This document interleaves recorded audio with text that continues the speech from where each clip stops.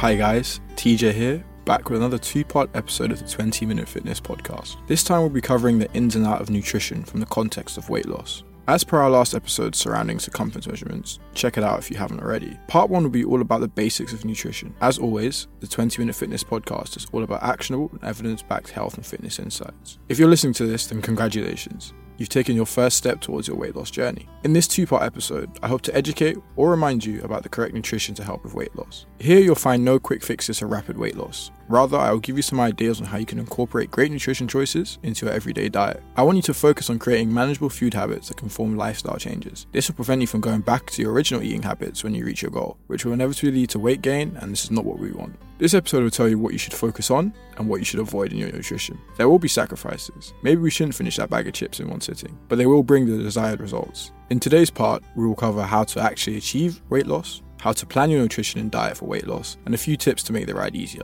One last thing before we get into the episode, just remember that every food you eat is moving closer or further away from your goal, but luckily you have the power to make these choices every single day. So now, let's get into the episode. Right, great. Well, how do we actually achieve weight loss? Simply put, it's calories in versus calories out. For your body to function, it requires certain maintenance energy. This is your basal metabolic rate, otherwise known as BMR, which is the rate at which your body uses energy to stay alive, or the number of calories your body burns at rest. Maintenance energy also incorporates energy you burn from activities and exercises, such as walking and weightlifting. These two factors together make up your total daily energy expenditure, otherwise known as your TDEE. As such, your body requires energy to survive. This is taken from the energy you put into your body, aka food and drinks, or it can be taken from the energy stores in your body. The two stores the body has are adipose tissue, aka body fat, and glycogen, chains of glucose stored in muscles and liver. Your body will only take energy from these stores unless it is forced to. This happens when, for example, you're in a caloric deficit. You feed your body less than it needs to function. Knowing that your body needs to dip into your energy sources to lose weight, the goal is to be in a caloric deficit during your weight loss journey. You can achieve this by reducing your dietary calorie intake and or by increasing your energy expenditure through increased activity levels and exercise. This is best achieved through a combination of both. It's allowed you to be the least hungry and enjoy the health benefits that come from exercise. Okay, great. It's all good and well talking about TDEE and being in a caloric deficit, but how do we actually calculate it? You can either estimating it using a calculator or an app such as Chronometer or MyFitnessPal. These tools usually calculate your BMR and then use a multiplier for your activity levels to give you an estimate of your TDEE. However, the best bet is to hook up your Apple Health, Google Fit, Strava, etc. to a Chronometer and then calculate your TDEE with a greater accuracy. Okay, great. So now we know our TDEE. Now it's actually setting the pace for our weight loss. Technically, the greater your caloric deficit, the faster you'll lose weight. However, this comes down to your individual tolerance for hunger, amount of daily exercises, and your current levels of body fat. Generally speaking, if you're overweight, your body can likely handle a greater caloric deficit. For a modest weight loss pace, which is what I would definitely recommend for someone just getting into weight loss or not being really in tune with their body, you should consume about 250 to 500 calories less than your TDEE per day. This should lead to a weight loss of roughly 0.25 to 1 pound per week. You can expect to lose fast in the beginning of your weight loss journey. However, as your body adapts over time, it will attempt to conserve energy, which will require a greater caloric deficit to achieve the same level of weight loss.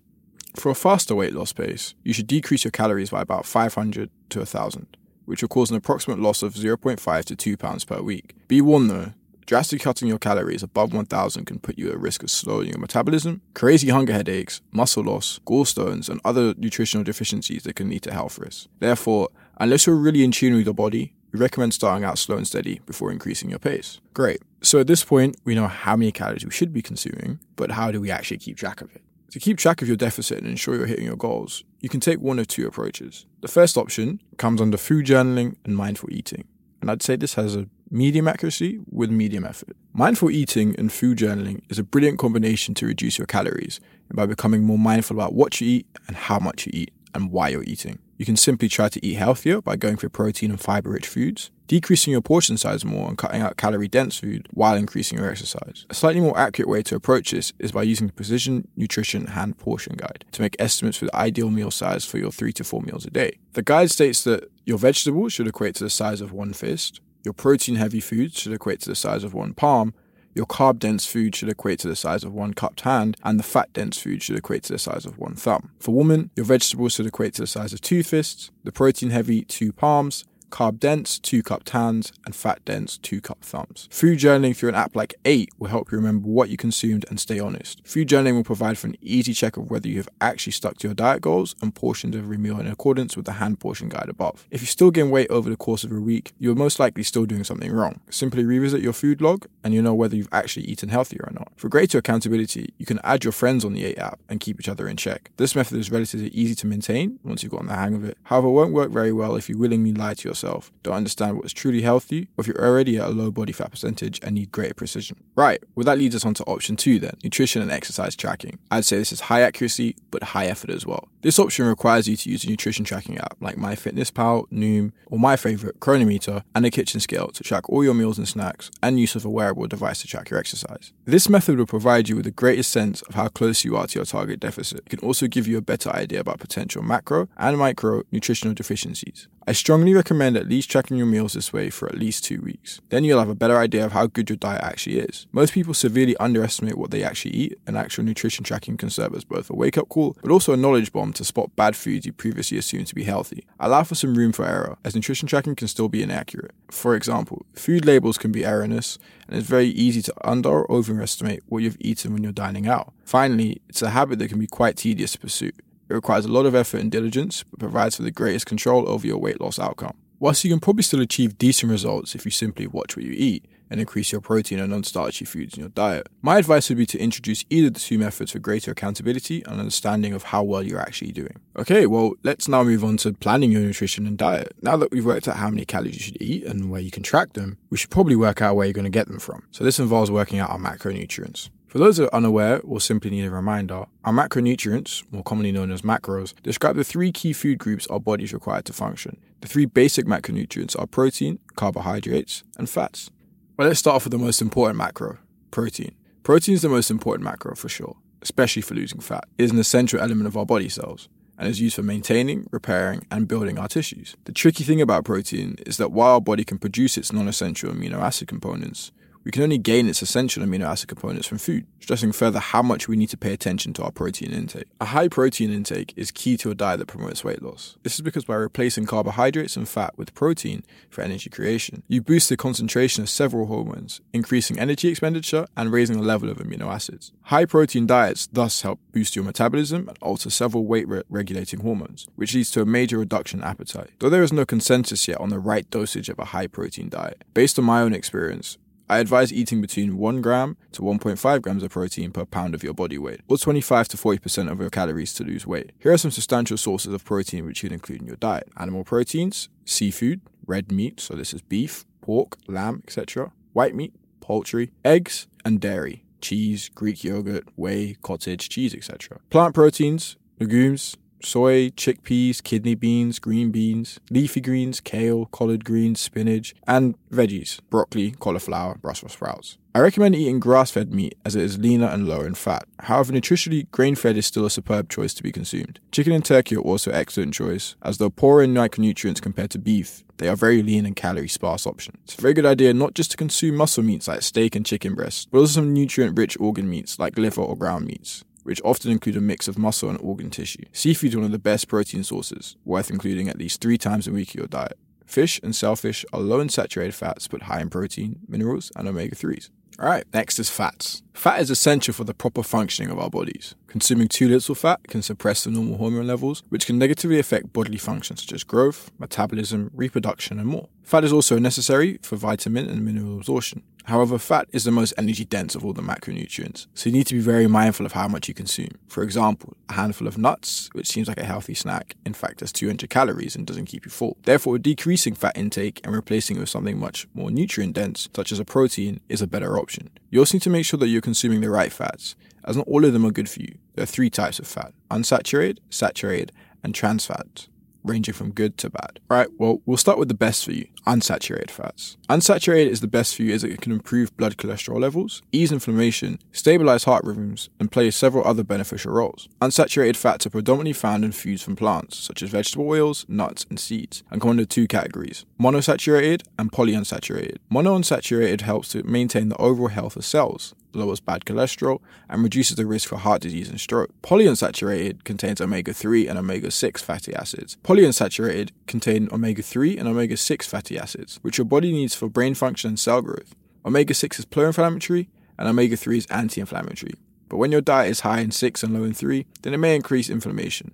Therefore, I recommend you ensure that you get the right balance of both. To do this, avoid cooking with sunflower oil, corn oil, and vegetable oil, high in omega-6, and cut down on processed foods.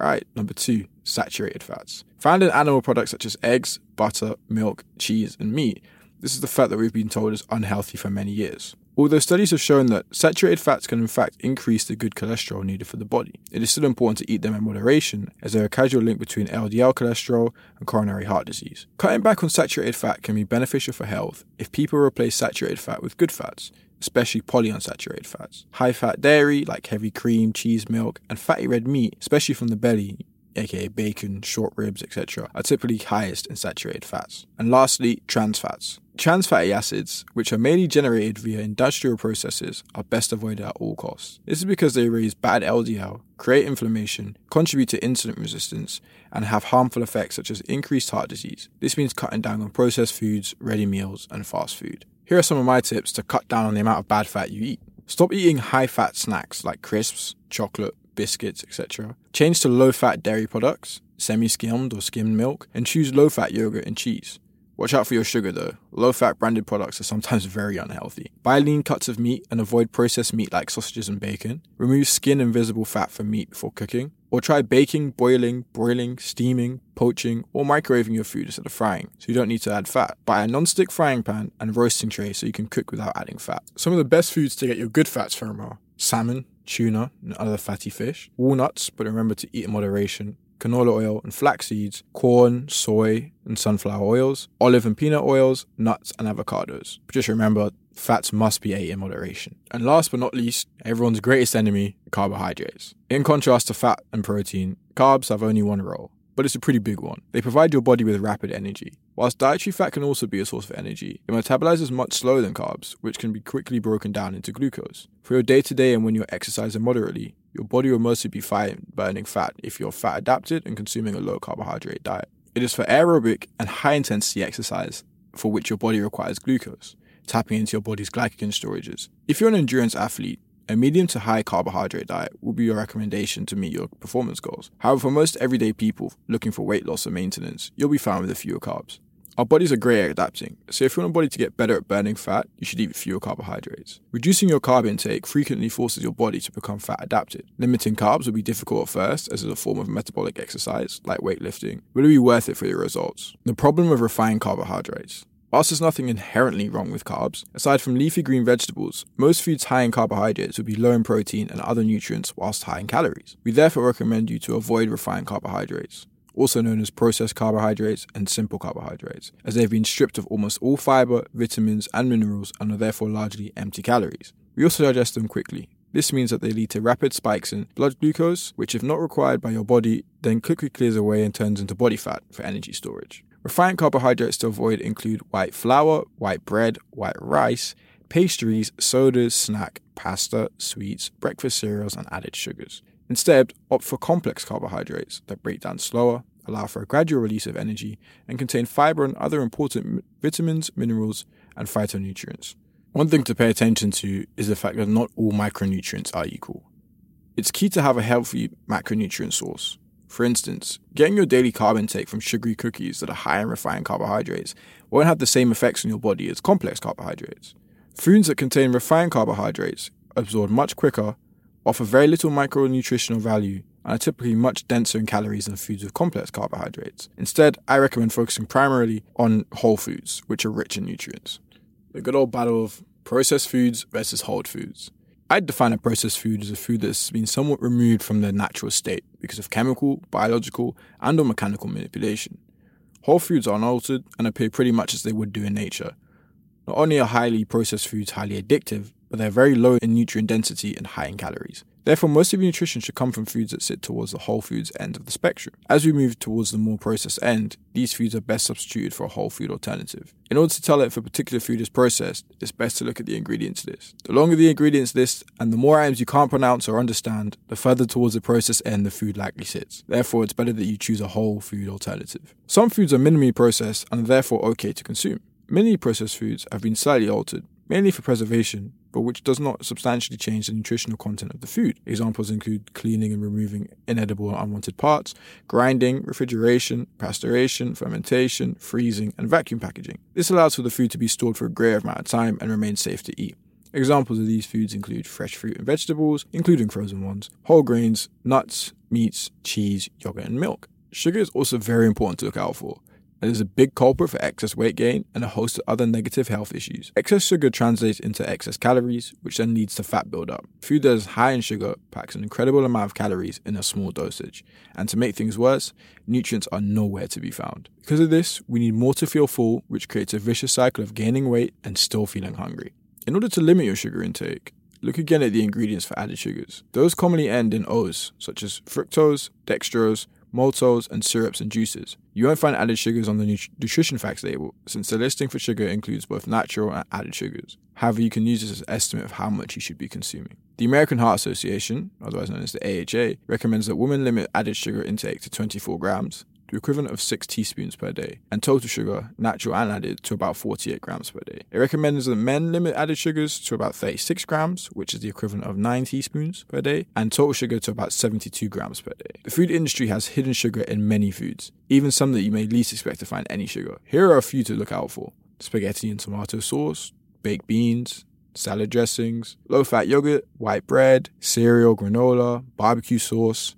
I'm very guilty of that one. Canned soups, peanut butter, condiments such as ketchup, mayonnaise, frozen meals, protein bars, and protein powder. However, if you do have a sweet tooth, like myself, there are still healthy alternatives to sugar. Some sources you can use are monk fruit, stevia, coconut sugar, date syrup, honey, molasses, maple syrup, rice syrup, and fruits. I've mentioned it a few times, but I haven't really dove into it, and this is nutrient-dense foods. Nutrient-dense foods are what I would describe as foods that are energy-dense, contain a high amount of calories per serving, whilst foods that are nutrient-dense contain a high level of vitamins, minerals, and other important nutrients with little to no added sugars or fats that raise calories. Choosing nutrient-dense foods more often allows us to consume a high number of essential vitamins and minerals that provide good health while avoiding consuming too many calories that can lead to us being overweight or even obesity. Nutrient-dense foods include foods with high water content, such as soups and stews, foods that absorb water during cooking, and foods that are naturally high in water, such as fruit and vegetables. These allow you to eat more volume for fewer calories and stay fuller for longer. To easily incorporate nutrient-dense foods into your diet, try and make sure 50% of your plate is full of high-volume vegetables, and make sure they fit into your macro calculations.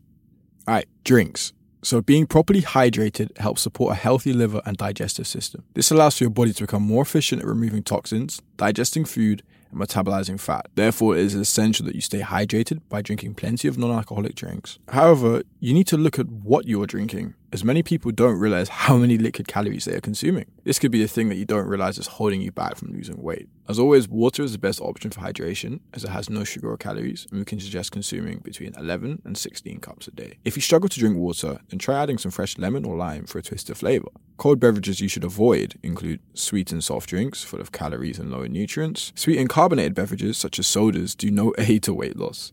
A 12-ounce can of soda can contain around 10 to 13 teaspoons of sugar, depending on the drink. Fruit juices and smoothies. Although they're perceived as healthy, these drinks contain a lot of sugar. A 12-ounce serving of orange juice contains 10 teaspoons of sugar, whilst the same serving of smoothie typically has even more sugar.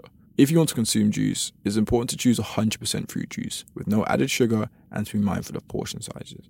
Last but not least, energy drinks. Put the monster down.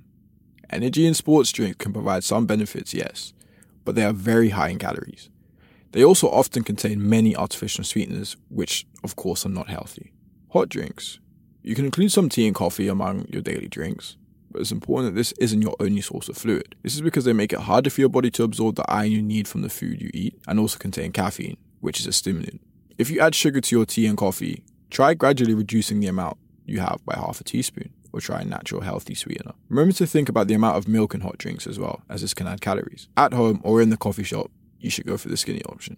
Now let's talk about alcoholic drinks. If you're trying to lose weight, keep your alcohol intake at 0 or a minimal amount, as the less you drink, the leaner you will get. Alcohol is considered as empty calories, as it provides more energy than it does nutrients.